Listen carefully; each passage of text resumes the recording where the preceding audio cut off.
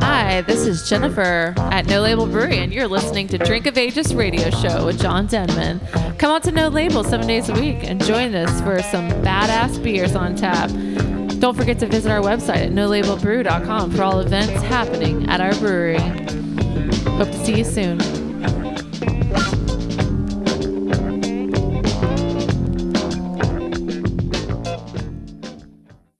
All right, everybody, get ready for Drink of Ages Radio Show. Our guest this week is Cold Fox Brewing out of Chapel Hill. So everybody get some good beer, get ready, and this is Drink of Ages Radio Show.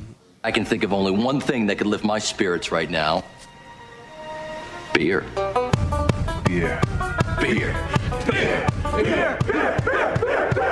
This is Drink of Ages on ESPN 97.5. The only show dedicated to craft beer, spirits, and music. Here's your host and luminary, John Denman. John Denman. All right, this is Drink of Ages Radio Show. I'm your host, John Denman. The producer of this, excellent broadcasting show is DJ Muskratch. And we are here at Drink of Ages Pub, 1005 Wall Drive. So if you happen to be driving by or looking for a place to come and have a good pint, stop by here and have some pints with us. Some of the pints you can get is from Cold Fox Brewing Company, which is pretty badass. You guys are out of Chapel Hill. We got 3 of your beers on tap. So let's introduce everybody. Chris Stancliffe, John Wick, and Nick Bullpit. Those are all here. You guys made a little trek.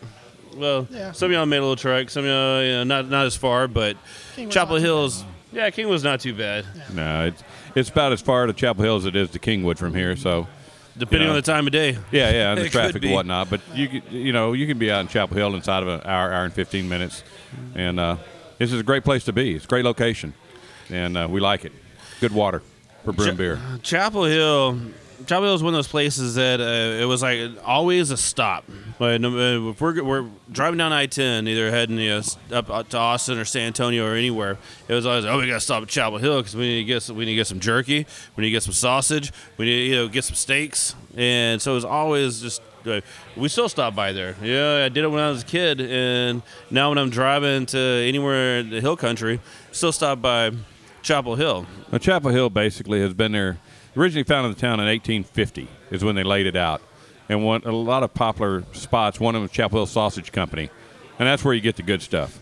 They also have a small little cafe in there that they have excellent lunch. I highly recommend it. Then you got the Chapel Hill Deli and Bakery. They've got great barbecue, great food as well.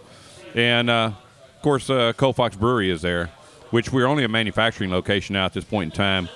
But we are in discussion with Texas Star Winery, which is owned by Jim and Susan Chisholm, about the possibility of having a joint winery tap room. And so long as the TABC will say grace over it and we can get the proper documentation and licensing and whatnot, then that may come to pass. And we'd like to have that up and running, say, by March, April. So that's pretty aggressive in terms of building the building and putting everything in place, but that's what we're shooting for at this point in time. So right now you guys are just brewing beer and distributing beer. That's correct. We are self-distributing, so we're right now, Chris, help me out, we're probably in 6 to 10 different tap rooms. Yeah, we're about 10. I mean, but they go anywhere from Brenham to Humble and Kingwood, stuff like that. So it's basically my way home. If there's a bar on my way from Chapel Hill to Kingwood, chances are I probably stopped in with some beer. There's actually some pretty good bars on your way home, so that makes it easy. Well, there are lots of them. I've been in the beer, I guess, not industry because I've only been doing this commercially for a couple years, but the brewing community for probably close to 12 now. So I made a bunch of friends with bar owners and people that didn't own bars when I first started brewing that do now. And so it makes it pretty easy to sell it when you walk in and you've known them for 10 years already anyway. So. Well, it's easy for him to do because he speaks the language. Basically, all I can do is go in and talk numbers. as far as give me this much money and you'll get this much beer. Yeah. But Chris can speak, if you will. Well, I mean, it was a hard sell Saturday up at Thistle Draft Shop for their anniversary party. He's like, "Hey man, what would it take to get some beers on a Drink of Ages?" I just bring them. that's about it. Yeah, you were probably the easiest. That was a lot easier than expected. I've heard that from a lot of people. Yeah. Well, Chris, why don't you tell them what we have on what we brought out here tonight? Tonight we brought 3 beers, and we probably have about 6 ready at the brewery right now in kegs. But we had to go to 3 today. So we brought Hurricane Rations. That's our kind of American light lager. That's Mandarina Bavaria, Pilsner malt, smidge of rice. I'm drinking some right now. It's really nice. It's very nice, easy drinking lager. Tasty. This is our most popular beer. I think. Yeah, probably. I would go there. For the most part. Some of the Berliners also will probably fight for that, I would guess. Well, that's true. Yeah, but I like to rotate the hops out of different new noble hops every once in a while. So this was Mandarin Bavaria.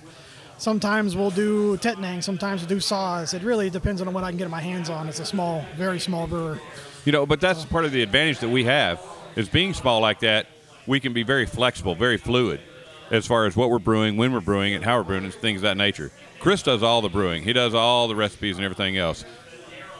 Really, I just provide the space, the location, and the dollars, if you will.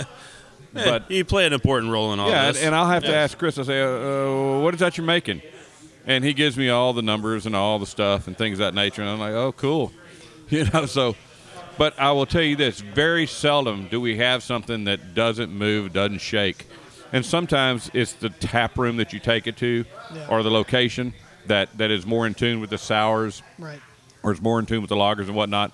And you just have to feel that out and find out what people you got a pretty good spread here. I mean, we've also got our darker lager, which is our brand new beer. It's called Fireweather. And this is probably the second location in Texas to have it. And again, we have, I'm saying weird stuff, the Strawberry Berliner, which we do all kinds of different fruited Berliners. So strawberry, blueberry, cranberry has been a new one this year. It's going over really well. Pineapple basil is one we just put out. That was outstanding. Yeah, I bet. That is fantastic. Sounds like it needs like a shot of rum in it. Oh, it is. It is great. If only it wasn't illegal. Right. For me to sell it that way, at least. Might do it in some rum barrels. That might be nice. Rum barrel, yeah. When he first started brewing that stuff, though, I see him out there in the yard. We had basil growing. They planted basil, and there's huge bushes and plants. I see him out there jerking his stuff off the ground and stuff like that, and he's bringing it back inside. What are you getting ready to make now? And him and my son are out there chopping up pineapples. And so they made the stuff, but it was fantastic. Well, I asked him for a knife and a cutting board. He brings me back a machete and a table. All right, why not? That works. It worked. It was great. But, again, that's getting back to being a small microbrewery, if you will. We can do those kind of things, whereas a lot of times the large breweries, because of volume of what it would take for them to brew a run and the amount of dollars to invest to do something like that's kind of out on the edge, they're not going to do it, So I kind of like that ability, that opportunity that we have to do those things. Yeah, well, I get a lot of freedom there. Besides the TABC making me get label approval for every single beer we put out because we're self-distributing and we don't have a tap room, that's really my only constraint other than hops I can't buy because I don't, they're too expensive or too little of them produced. Yeah. So, yeah. A lot of freedom. There's some pluses and minuses, but I think what Chris said is we're very entrepreneurial and very independent. That's what we want to be. That's what we like to be. So. Mm-hmm. Yeah. Other than having to get label approval for every single beer, that's the part that I mean, we're in Texas. I mean, it'd be nice just to be able to just have the freedom to be like, oh, this is what it is, and test the product to see, like, we got beer in front of me right now, it's 10.5%. So, test it and see what it is. But if you're able to just make beer and put it out there for people, it'd make life so much easier. Yeah, it's TABC rules, and we're one of the last states in the union to basically update the laws, if you will, relative to the craft brew industry. Yeah. And it's coming. It's a lot better than it was 3 or 4 years ago, I'll tell you that. That is true. But, you look at the wine industry now, and they have a tremendous amount of freedom and flexibility in a lot of things they do. And it's not the wineries aren't measured and graded on the same level as the breweries are, which seems kind of crazy to me when they're monitored and managed by the same public entity or governmental entity, if you will. Well, our brand new beer, the Fireweather, was supposed to be a Munich Dunkel, so we sent in the label Munich Dunkel. And I get back something from the TBC that says, you need to edit this to say it's a dark lager or Munich style, and also it has to say ale on the can. And I'm like, it's a lager, man. It's not an ale. Oh, but it's above 5%. So, okay. All right. Whatever you say, Texas. Yeah. The other thing is, too, is a lot of times when you call somebody to discuss something like that, you may get a response. Next day you talk to somebody else, you get a different response. Well, of course. It fluctuates. Well, I mean, same thing when you go to the permitting office. Not saying this, hope I don't get myself in trouble, but you walk up until you find somebody that gives the answer you want, and I'm like, okay, will you sign this, please? You said this. Yeah. Well, we have to hound them for festival licenses as well. I think John has even driven there the day before, sending an application in weeks ahead of time, and they're still sitting on it. Yeah. And we're like, okay, the thing's tomorrow, guys. We got to go. Yeah, there's been more than a few times where I call up and the person that was responsible basically is, they're no longer with the organization, or they've closed that office, or what have you, and it makes it kind of a challenge. But that's them. Yeah, only part of the challenge is hey guys, let's open up a brewery. Yeah, it's only a small part of it. Sounded like a good idea at the beginning. That was kind of interesting the way that started. Rewind 5 years ago, Chris and his dad. Hold that story real quick. We got to take a quick break. Go ahead. Go to some commercials. You're out of beer anyways. Yeah. So we can't do a show without beer. No. This is Drink of Ages. We're talking with Cold Fox Brewing out of Chapel Hill. We'll be right back.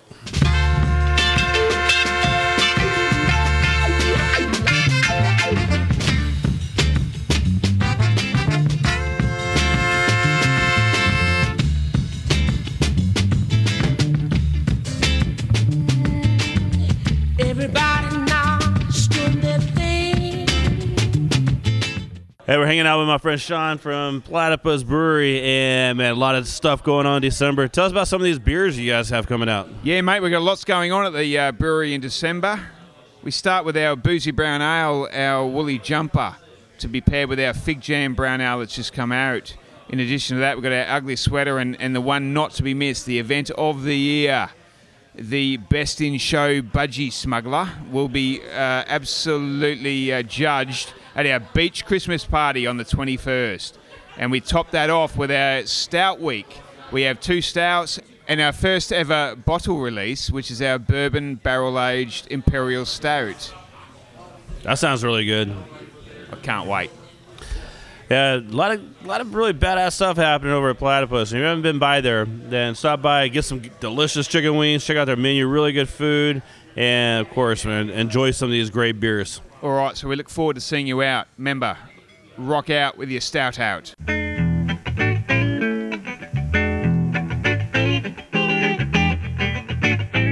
This is Drink of Ages radio show here on ESPN 97.5. John Denman, DJ Muskrat. We're here at Drink of Ages Pub, hanging out with Cold Fox Brewing Company from Chapel Hill, Chris Stancliffe, John Wick. Not that John Wick. The other John Wick. No, I am that guy. You are that guy. I am that guy.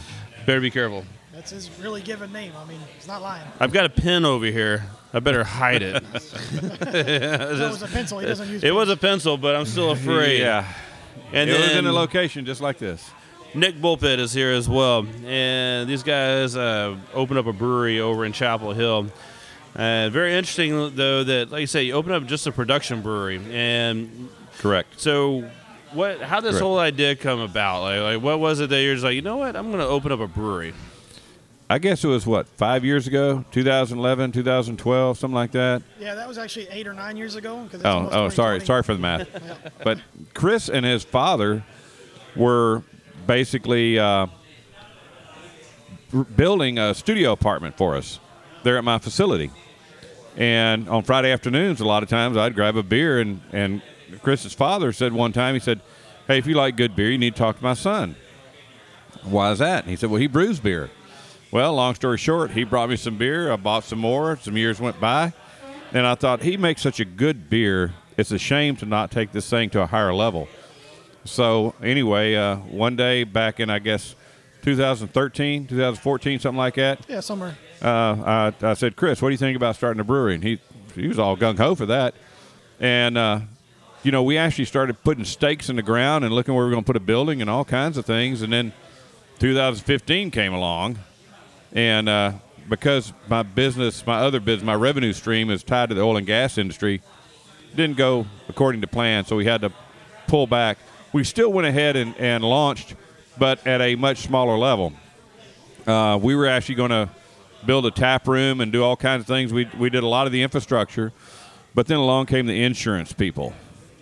And they had all kinds of issues with location, where we were, the other facility that's there, my other business, and it was just going to be outrageously expensive, according to them, to insure the location. So we decided let's just go ahead and keep going the way we are and brew a good quality beer, something that people like, start self-distributing, and see where we can go with this thing and see if it'll start to pay for itself.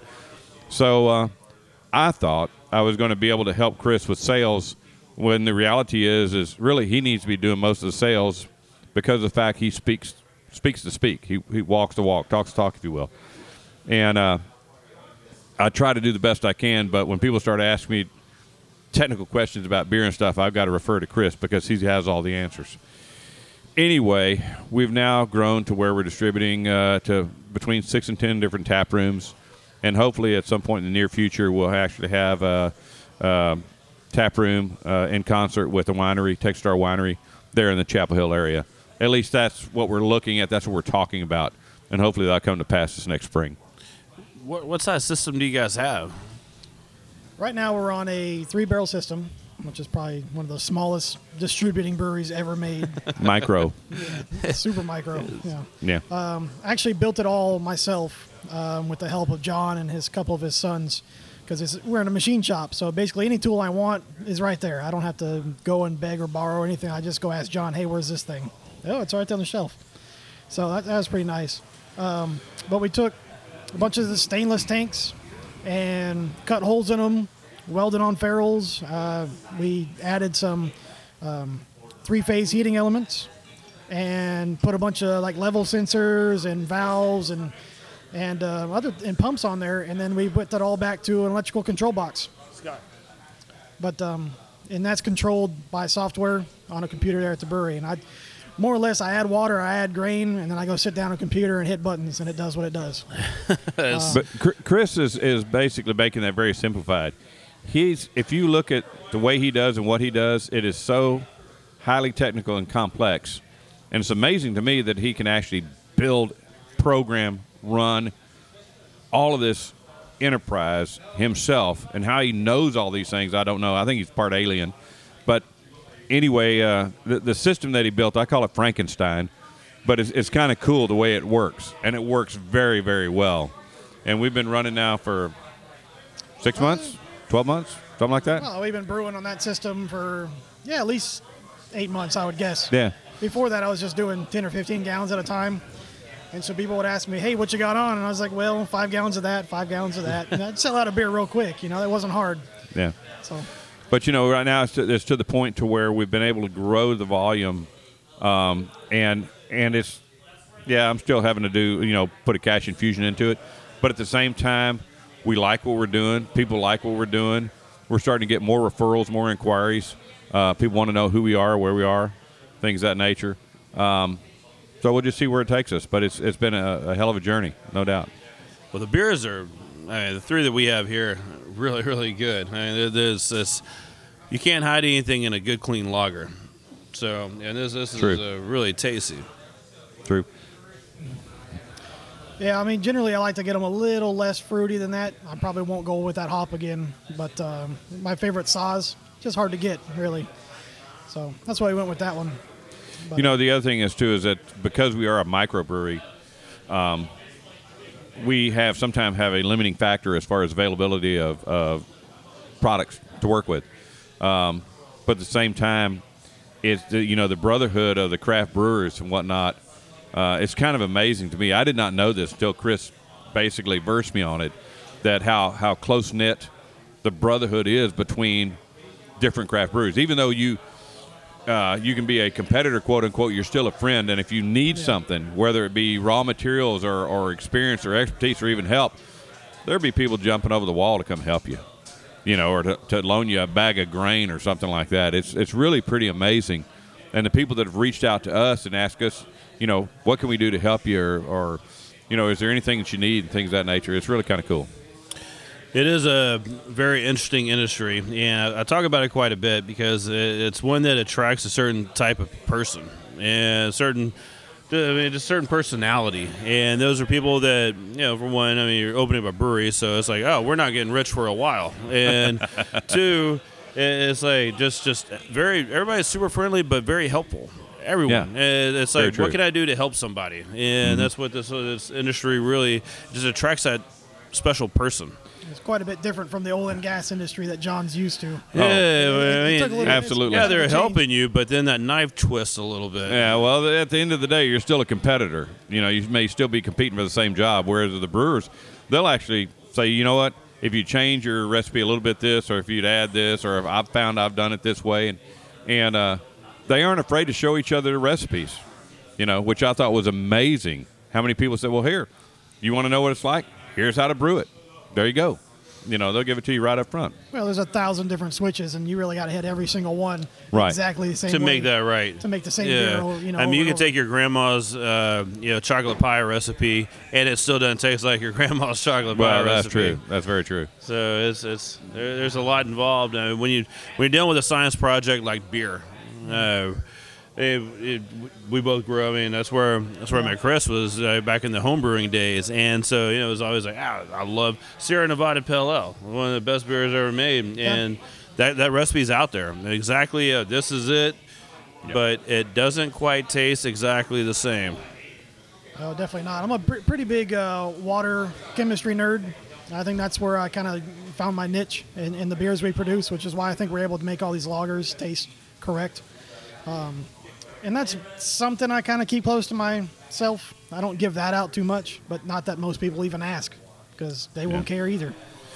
And that's something else, too. Where we're located is the aquifer. We have what we call sand rock that is strata there in the Washington County area that's flowing down towards the Brazos Valley.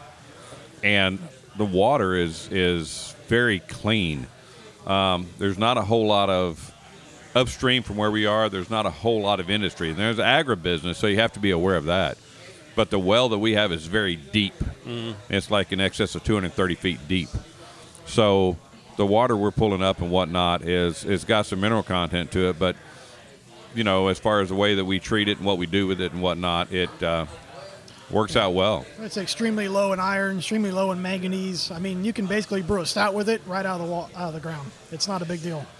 If you're going to do something like a lager, an IPA, you're going to have to throw some reverse osmosis in there, just kind of bring the calcium down, that kind of stuff. But otherwise, it's really good water. So easy to work with. Yeah, that helps. It's when you look at regions and what makes beer what they are. It's basically the water and the mineral and salt content that's in that water. Well, you've been to other breweries, and I know Chris and I were out of brewery, and they were telling us all about the place, the time, and the people and stuff like that. The experience, and I think that's very true. We actually ventured into trying to grow hops and see how that'd do, and we were told, it won't grow worth a damn. Well, I tell you what, we planted in the middle of July, which is probably one of the worst times, I guess, but they grew and grew pretty well. Oh, yeah, we got 2 harvests that year. We planted in July. It was crazy. Yeah. We didn't get much because we only planted about 25 plants, but that's enough to dry hop a 3-barrel batch with. So. Yeah. And we probably picked it at the wrong time. And we're learning. But the other thing is, too, is that those hops came back again last year, and they came back with a stronger root growth, not as much vine growth. So we just need to pay more attention to them this next year. And within, if I read it correctly, within like 3 to 5 years is when they're basically hitting their prime, if you will. So we'll see what happens. But I was pleasantly surprised. And most people told us that it wouldn't grow down here. It'd be too hot. It's pretty hard. Outdoor. Yeah. Outdoor. But the thing about it was, it's definitely hard to grow hops down here. Where we planted them, and Chris and Anna actually built the boxes that we planted them in. they were almost in direct sunlight from about 10 a.m. in the morning till about, 4 in the afternoon. So, I mean, they got some high heat. Yeah. And they seemed to like it. There was one box that had more shade from the pecan trees and whatnot. They didn't do worth a darn. Oh, yeah, the shaded ones didn't The shaded go ones didn't like it at all. They wanted that sun. What variety were you trying to grow? We had Columbus. We had Zeus? No, that's basically the same thing. Columbus. Oh, I'm sorry. Zeus, yeah. Northern Brewer and okay, my bad. Columbus and Zeus are not the same. Got that little. Yeah, I'd have to go back and look at the You got list. Columbus, you got Zeus, you got Northern Brewer, and then there was another one that I can't remember because it was the one that was in shade and never did anything. Yeah, we got them written down. But anyway, go for it. I was gonna say we picked them kind of early, and then we actually made a beer with them just because I wanted to see what was happening, and that's how we figured out that we picked them early. Because you ever had a really green, wet hop beer? Yeah. And you get that kind of green banana flavor. If you look for it, you'll find it in any wet hop beer, but ours was stupid strong. Okay. And so we made it with mostly of the Zeus plant, which was the most, it put on the most cones. Undrinkable green banana Zeus beer. I wanted to call it Zeus's banana hammock, but I don't know that we'd get that through TABC. yeah, you wash your tires with that stuff, man. I mean, It was tough. But, that's how you find out. You experiment. And nobody told us when the right time to harvest was, so yeah. we figured that out now, and so we'll move on. We may continue to plant some more. I actually have a large pasture I was thinking about planting, but damn goats seem to keep eating that stuff, so Goats. I'm going to have to either shoot the goats or choose a different field, I guess. That'll make a good barbecue. Cabrito. Some cabrito. Yeah. We were thinking about digging a big hole out there and doing like a luau or something. But well, we're going to do that. We are going to do that this next year. Yeah, Okay. yeah. Well, Chris spent a lot of time in Hawaii as a youngster. I guess from time you were born to what, 6, 7 years old, something like that? from when I was born till about 7, yeah. Yeah. So and then I moved to Houston. So we're going to dig a hole in the ground, and my oldest son goes down to the Brazos Bottom and hunts those wild hogs down there. And we've seen as small as a football to a 400-pound boar. Yeah. And we actually trapped that 400-pound boar, and he was inside of a round trap, and we went to go get him out. Son of a gun jumped flat-footed over a Just 6-foot over the fence. fence, yeah. Over the fence, landed right beside us. And that's pretty scary because I don't know if you know or not, but there was a woman that actually got killed in Anahuac here about 2 weeks ago when she got, tore up by a pig. So you have to be aware that they can be lethal. But I will tell you that if you get a good one, there ain't nothing better eating. And you pair it with some of the beers that Cold Fox Brewery can brew. Oh, son, come on. A little Chapel Hill sausage on the side. Yeah, we can do that. We make a beer called Endless Autumn, and the plan for it was to be a year-round Oktoberfest, a real Märzen, right? And I was doing it homebrew style, and it came out 9.1%. So I decided, well, maybe that'll just be our little niche, that we'll have an Imperial Märzen and try and sell that. So I think that'd probably be really good with some roasted pig or smoked pig. Yeah, well, the other thing is I was thinking, I was watching a guy that actually took some beer and he injected it into the hog whenever they were doing a roast over the pit kind of thing. I don't know how it'd work in an emu, where you bury them in the ground. But all right, let's take a break, get some more beers. This is Drink of Ages Pub, hanging out with Cold Fox Brewing right here at Drink of Ages Radio. I think I said it backwards. We'll be right back. Listen, I got something I want to tell you.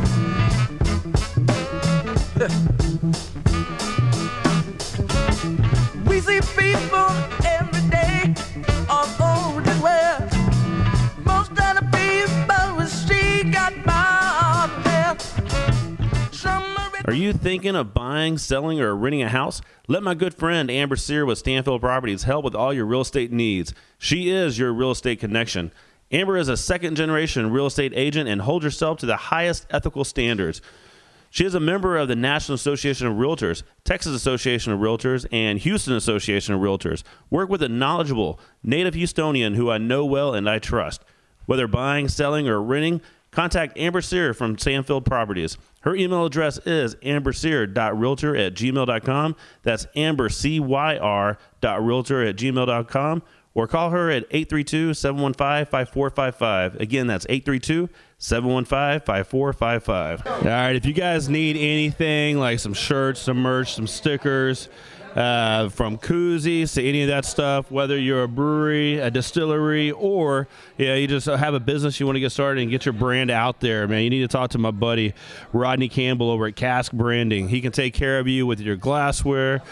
Like I said, he makes all of our shirts here at Drink of Ages. He does a lot of stuff for a lot of people around Houston. So reach out for caskbranding.com, Rodney Campbell, and tell him that you heard on Drink of Ages, and man, he'll take care of you.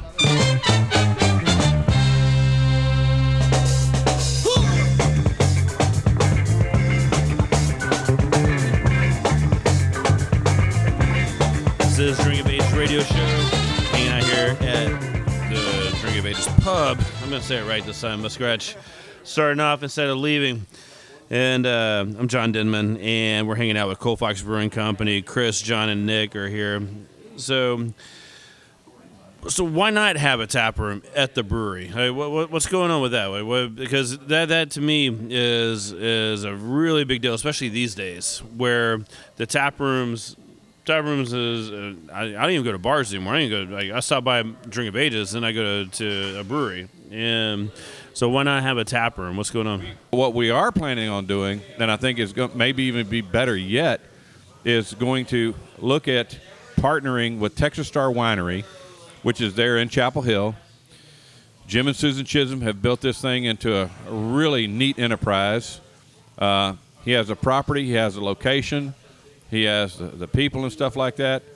And being a winery, there's so many times people come in and say, well, I came with my spouse, but they drink wine, but you got beer? And, of course, they don't. But now we've been looking at the licensing aspects of it, and it looks like we're going to be able to do this thing. Hopefully we'll have it up and running maybe in the spring to where we will have a tap room along with a winery in the same location there in Chapel Hill. I mean, a winery, in their not tap room, but tasting room, I mean, they can have beer, though, right? They can bring beer in. The way that we understand it is that you can have a wine bar and a beer bar, if you will. Two separate tills, two separate cash registers. And beer is not to go behind the wine bar, and wine is not to go behind the beer bar. Can't cross it. That's right. You don't cross those lines. But the common area in between, party on. Yeah. Get you some. And right now it looks like that's going to work out for us. We haven't had anybody tell us we can't do it, and there's several that are already doing it here in and around the Houston area, San Marcos, Austin, and whatnot. And so obviously we'll have to deal with those logistics as they present themselves. But right now we're shooting for an opportunity March, April, hopefully. And so we'll see where it takes us. Man, it's just weird that when you start really trying to get into these laws and you start dissecting the laws for beer compared to wine, compared to liquor, compared to everything else, and I don't know. I hope it works out for you guys. Yeah, we do too. What you're wanting to do is absolutely legal to do, so it should work out. But you don't want to cross sabers with any of those entities, the government entities, for all the obvious reasons, but. Right now, I think that it's going to be a good thing for us. And we've been self-distributing now, for the past 6 months, and we've grown it to 6 to 10 different tap rooms. Yeah. And we get contacted out of the blue from folks a lot of times saying, hey, we heard about you, or we were at this particular tap room, and somebody mentioned your name and your beer and things of that nature, and we'd like to see what you have. And, of course, everybody's looking for the next new thing. And we're definitely the next new thing, no doubt about it. And we have some pretty unique things that Chris comes up with. The next new small batch thing. Yeah. And you guys are definitely the next new small batch thing. Extremely small batch, that's for sure. Yeah. Well, man, if you guys start putting beer in a tap room, then it's going to be hard to keep up with a 3-barrel system to distribute beers. Oh, absolutely. And at that point in time, then that's going to start generating the kind of revenue stream that we need to expand. We need that volume. And so many times you see where breweries, small microbreweries and whatnot, go out and borrow a ton of money.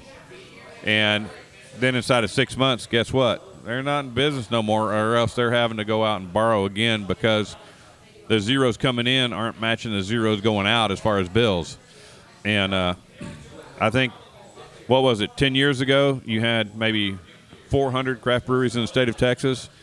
And now, as of last year, you have, 4,500 or some? Yeah, I'm just picking numbers out of the air here. Grown. But I think there's going to be a situation where you start seeing some consolidation, or some of those folks that just went too far too fast that aren't going to be there next year. We're definitely of the idea to crawl before you walk before you run. And we're still crawling a little bit, but we're going to get up and walk here pretty quick. And then we'll take it from there.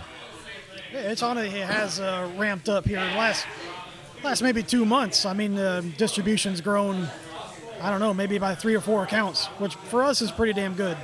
I'm sure a lot of people are looking to go in 3 or 4 accounts in a month. What the hell, man? But I'm pretty happy with it at this point.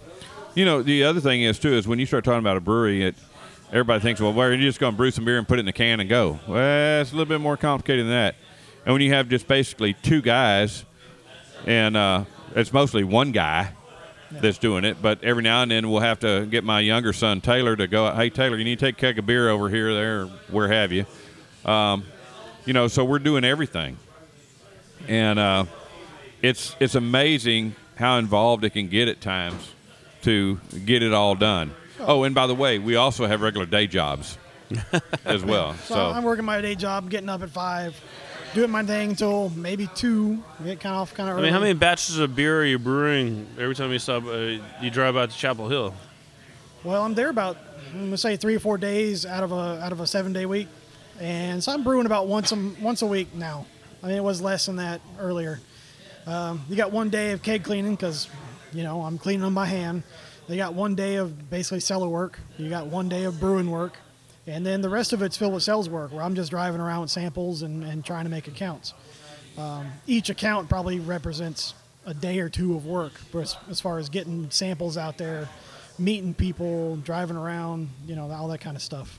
I spend about as much time on the road between, you know, deliveries and work and everything else going between Kingwood and Chapel Hill as I do sleeping. So it's sometimes, you know, they all combine each other, you know, and sleep on the way. Yeah, well, I do a lot of emailing that way. Well, the other thing is, too, is that we've tried to automate as much as possible, and Chris is really good at doing that, to where, like RO water system, for example, he can fire that thing off remotely from his phone wherever he is. You know, and I'm changing glycol temps remotely. I could, if I had someone to dump water and grain in the system, I could brew remotely. Yeah, more or less. And we're going to try to achieve those goals as much as possible. That's the other part of our mentality and whatnot is automation, so that it's basically kind of frees up those hours for us to do other things. And of course, automation doesn't come cheap. And you can find out that you maybe bought the wrong thing if you don't buy the right thing, you know. So. All right, well, now we're all out of beer. So that was a good segment, guys. Thirsty segment. A very thirsty one. All right, let's take another quick break. We get back, we'll talk more with Cold Fox Brewing. This is Drink of Ages. Be right back.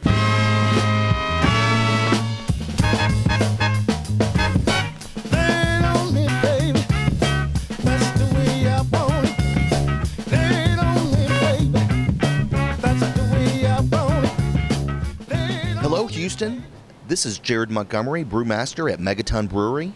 If you have not heard of us, we're a new brewery in Kingwood. Come check out our air-conditioned tap room. Enjoy our free play arcade games, air hockey, pool table, outdoor patio games, and of course food trucks all weekend.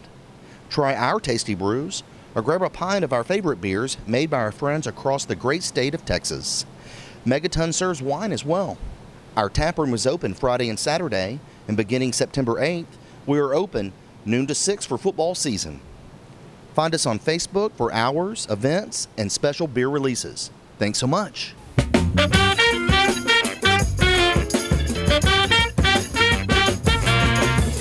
of Ages Radio here over at Drink of Ages Pub, 1005 Wall Drive. If you're rolling around tonight trying to find a place to come have a good pint, stop by, hang out, drink some good pints, drink some Cold Fox.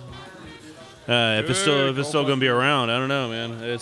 I was looking around the pub earlier. It's like, yep, I spot that one. A lot of the dark lager people are drinking.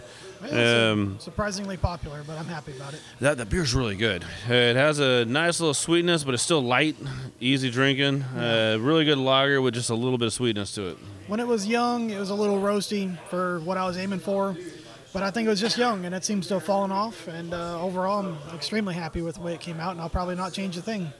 So, deciding to make lagers. I mean, that's a pretty good jump, anyways, because I think kind of a little bit talked about in the beginning. Just you can't hide anything in a lager. So if there's something off, it's gonna punch you right in the face. And so, but it's your brewing experience and what you're bringing to the table here. I mean, you made some pretty.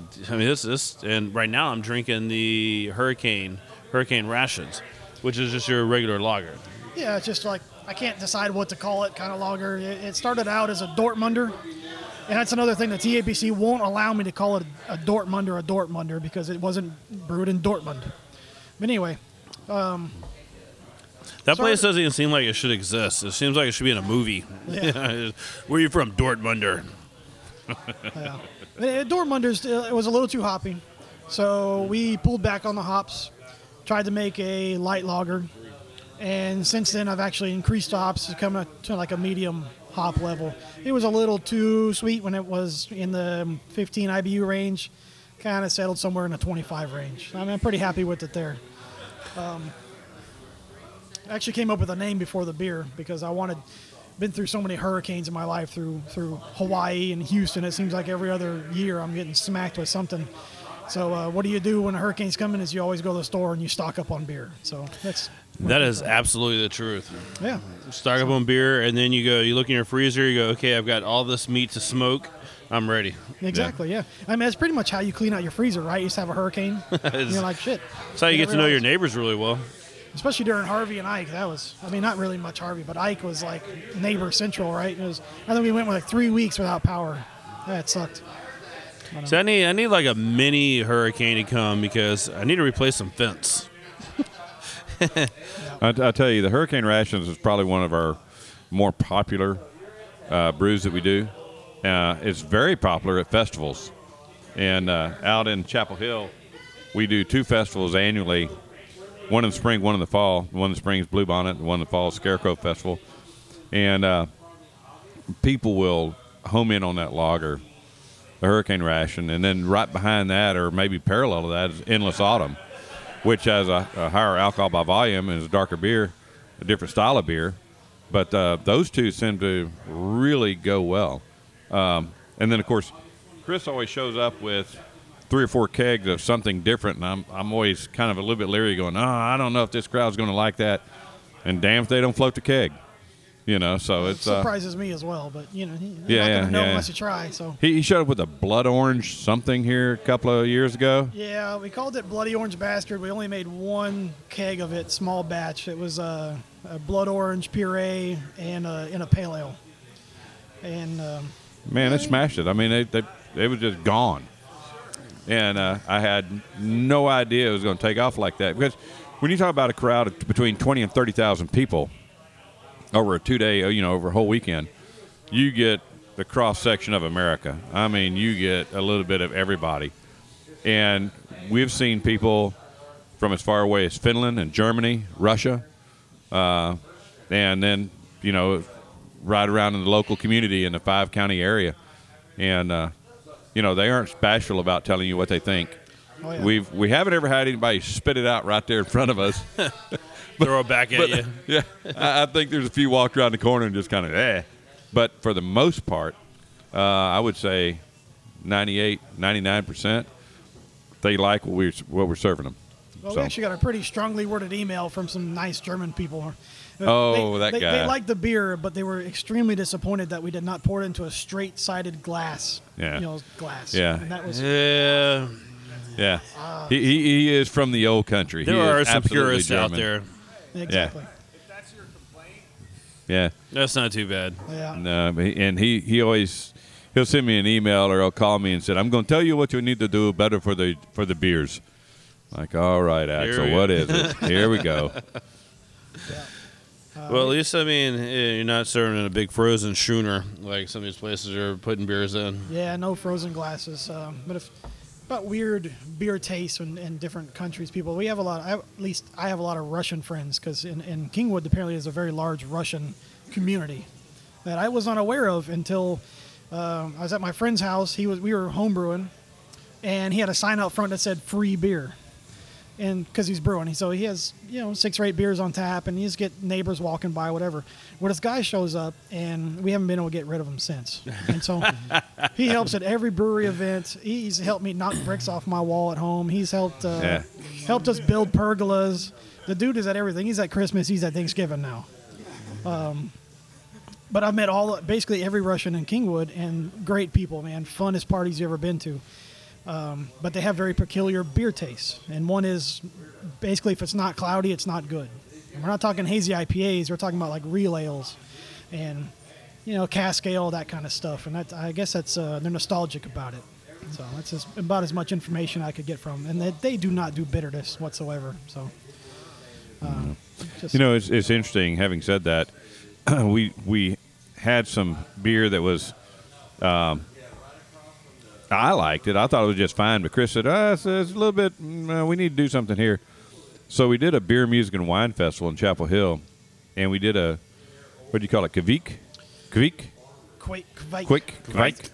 Yeah. Something like that. It's a K and a V and an I and an an E and a K. Think VEI, think VE, right? So VEI is VE. Put a K and a V and VK at the end. So it's Kvake. Yeah, so I have to really break it down in my head to be able to say it right, because otherwise I'll just say Quake or Quake or Quake. But I will tell you that it turned out fantastic. It was some of the freshest beer that we've had in a long time. Well, we actually, Quake is a species of yeast, and there's all over Norway, and you use stuff from Oslo, from Hornedal, and they're basically named after the cities they're in, or regions. Yeah. So we did a couple IPAs and some pale ales with them. And I felt like, well, maybe we need to add a little more hop or a little more fruit character to them. So we're actually doing this festival, and we have this refrigerated trailer. And in that trailer is just a mess of beer lines. And what I've done is, basically it's a Randall. So you've done an inline Randall, stuffed it with mosaic and lime zest and orange zest. To run the beer through that. As we're serving at the festival, yeah. So that turned out really well, and I'd definitely do it again. Yeah. And, that's again, getting back to being a microbrewery. We can do those kind of things because we don't have all this entity above us dictating what, how you need to operate or anything like that. And we're kind of fluid. We can, hey, let's try this. Let's see what happens. And for the most part, we haven't had to dump a whole bunch of beer because most of it goes. And it goes really well. But somewhere along the line, every now and then, and Chris has a palate he's a master. And if he says it's not right, well, it's not right. And he'll either make it right or he'll dump it and start over again.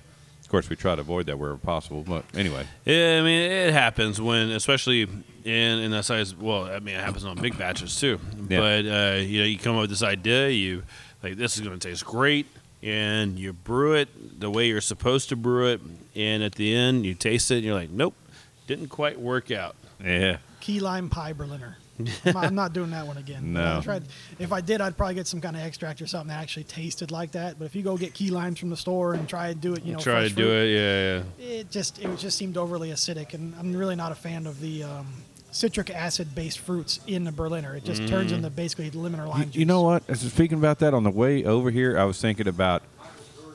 I would like. Didn't you make a red lager once before? I made a red lager, but I think you might be referencing the red IPA that we did over at Home Sweet Farms for one of their events. Well, what I'm thinking about is I want to make a red lager, and I want to call it Red Chap. Red Chap? Yeah. Just because, you think about all these crazy names. I mean, if you make a beer and things of that nature, a lot of times you have to get label approval and put a name on it, right? Right. Yeah.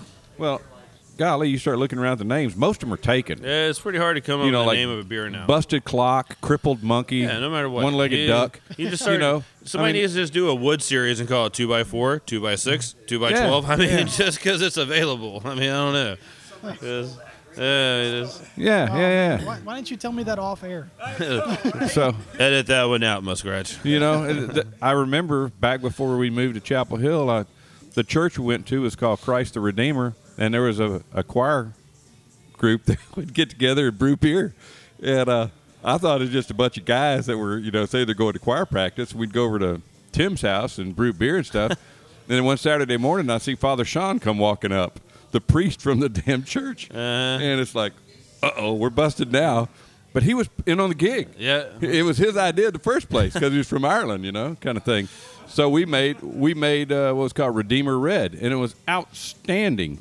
And it went pretty fast. So I was thinking it would be neat to be able to do that again, and we just call it, Red Chap. Maybe it's going to be a seasonal. Maybe it'd be one that takes off. I don't know. So what bars around Houston? I know Drink of Ages, of course. We've got bars on. Thistle Draft Shop. You had a couple on there.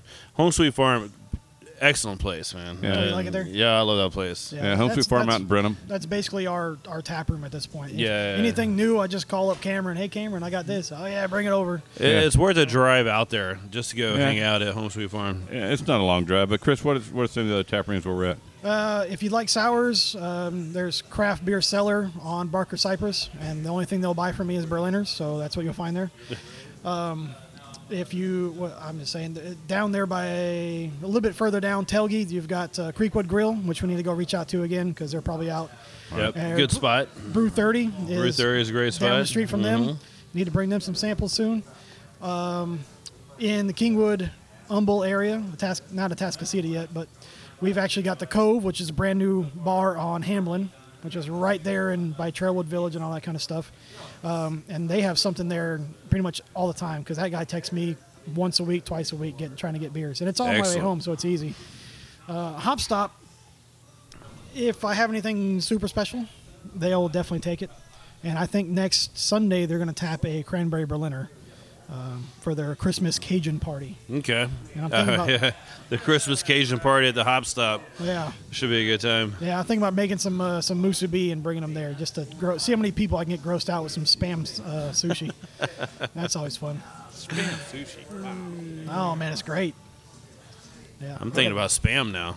Just ready for another Spam sandwich. Spam, yeah, and I remember we did used to eat as sushi when we were kids.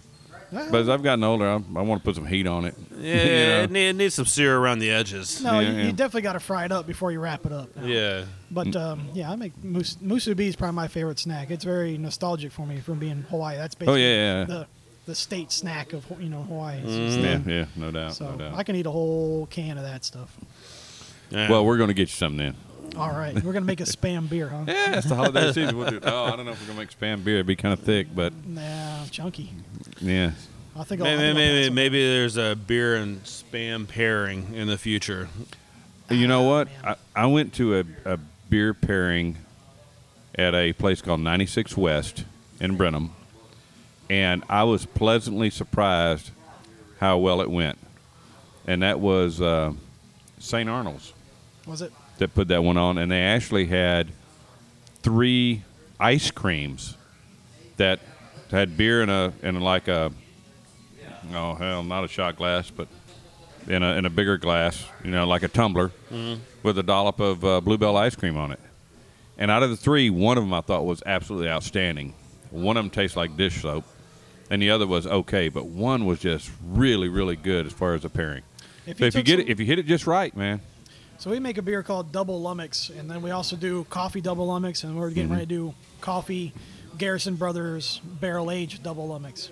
And it's a Russian Imperial Stout with just a smidge of lactose. So it's meant to mimic a Vietnamese coffee. If you ever had that from one of your pho shops. Came out great. We used a roaster that's actually right around the corner from my house in Porter called Vertier Coffee Roasters. And I've been talking to that guy since he opened because I just driving by and I was like, hey, I'm going to go. There's a coffee roaster in Porter. That's very out of place if you know Porter. So we went up there and checked him out. But best coffees you ever had. But I was just talking to him, I want to do a Vietnamese coffee stout. Help me out with the coffee. Yeah. I don't know anything about Vietnamese coffee. Do they have a special coffee? Do they roast it a certain way? How do they do it? And he comes back after doing some research and going around Houston to do some tastings. And he says, they basically take crappy coffee that they can get and just roast the hell out of it, so you really can't taste anything, and then basically dump it over sweetened condensed milk and makes it palatable. So I was like, well, I can make an overly bitter stout with your overly bitter coffee and then hit it with a little bit of lactose just to smooth it out, and I think it came out fantastic. I probably didn't describe it very well, but it's not bitter, it's not too sweet, it's not too milky, it's right where it should be. It's very good. So, Coal Fox Brewing out there in Chapel Hill. Unfortunately, not a spot just yet to go out there and try and get some beers, but it looks like it's going to be on the horizon. Come Good over thing here. Is, yes, you can find it around. Like you name some great places. I mean, some of my favorite places to go drink beer at. Well, come to your place, Drink of Ages. Drink right of here. Ages, yeah. Stop Hey, by man, Drink of they're gonna Ages. have it on tap. Come on. Come try them out. Now, thank you guys for coming and hanging out, man, making the trip over here. It's always good to see you, Chris. Yep, nice to see for you sure. again. Nice Been to a meet while. the rest of you guys. Sure thing. John and Nick. And, man, everybody just look for a Coal Fox. Look for their beers around town. Around town. Ask more and for more. our beers. That would help tremendously. It's like doing the like thing on Facebook. Ask the bartender for our beers. And they say, well, who are they? Go check us out on Facebook. You'll find us. Yeah, There's definitely. also a website has a bar finder now on it as well. So Right. if you ever Right. look for a location, it's going to be on the website or Facebook, and I usually post whenever I deliver a keg. Excellent. All right, well, appreciate you guys coming and hanging out this week, and I want to thank everybody for listening to the show. And if you want to listen to any of the old shows sponsored by No Label Brewing Company, you can go find it on iTunes, SoundCloud, drinkofages.com. I found it in some weird like owl.tv something. I was searching images, and I was like, "That's my logo," and it was like I didn't know what that is, but it's there too. So Perfect. all over the dark webs. But everybody be safe out there, and go Texans, go Rockets, and we'll talk to everybody next week.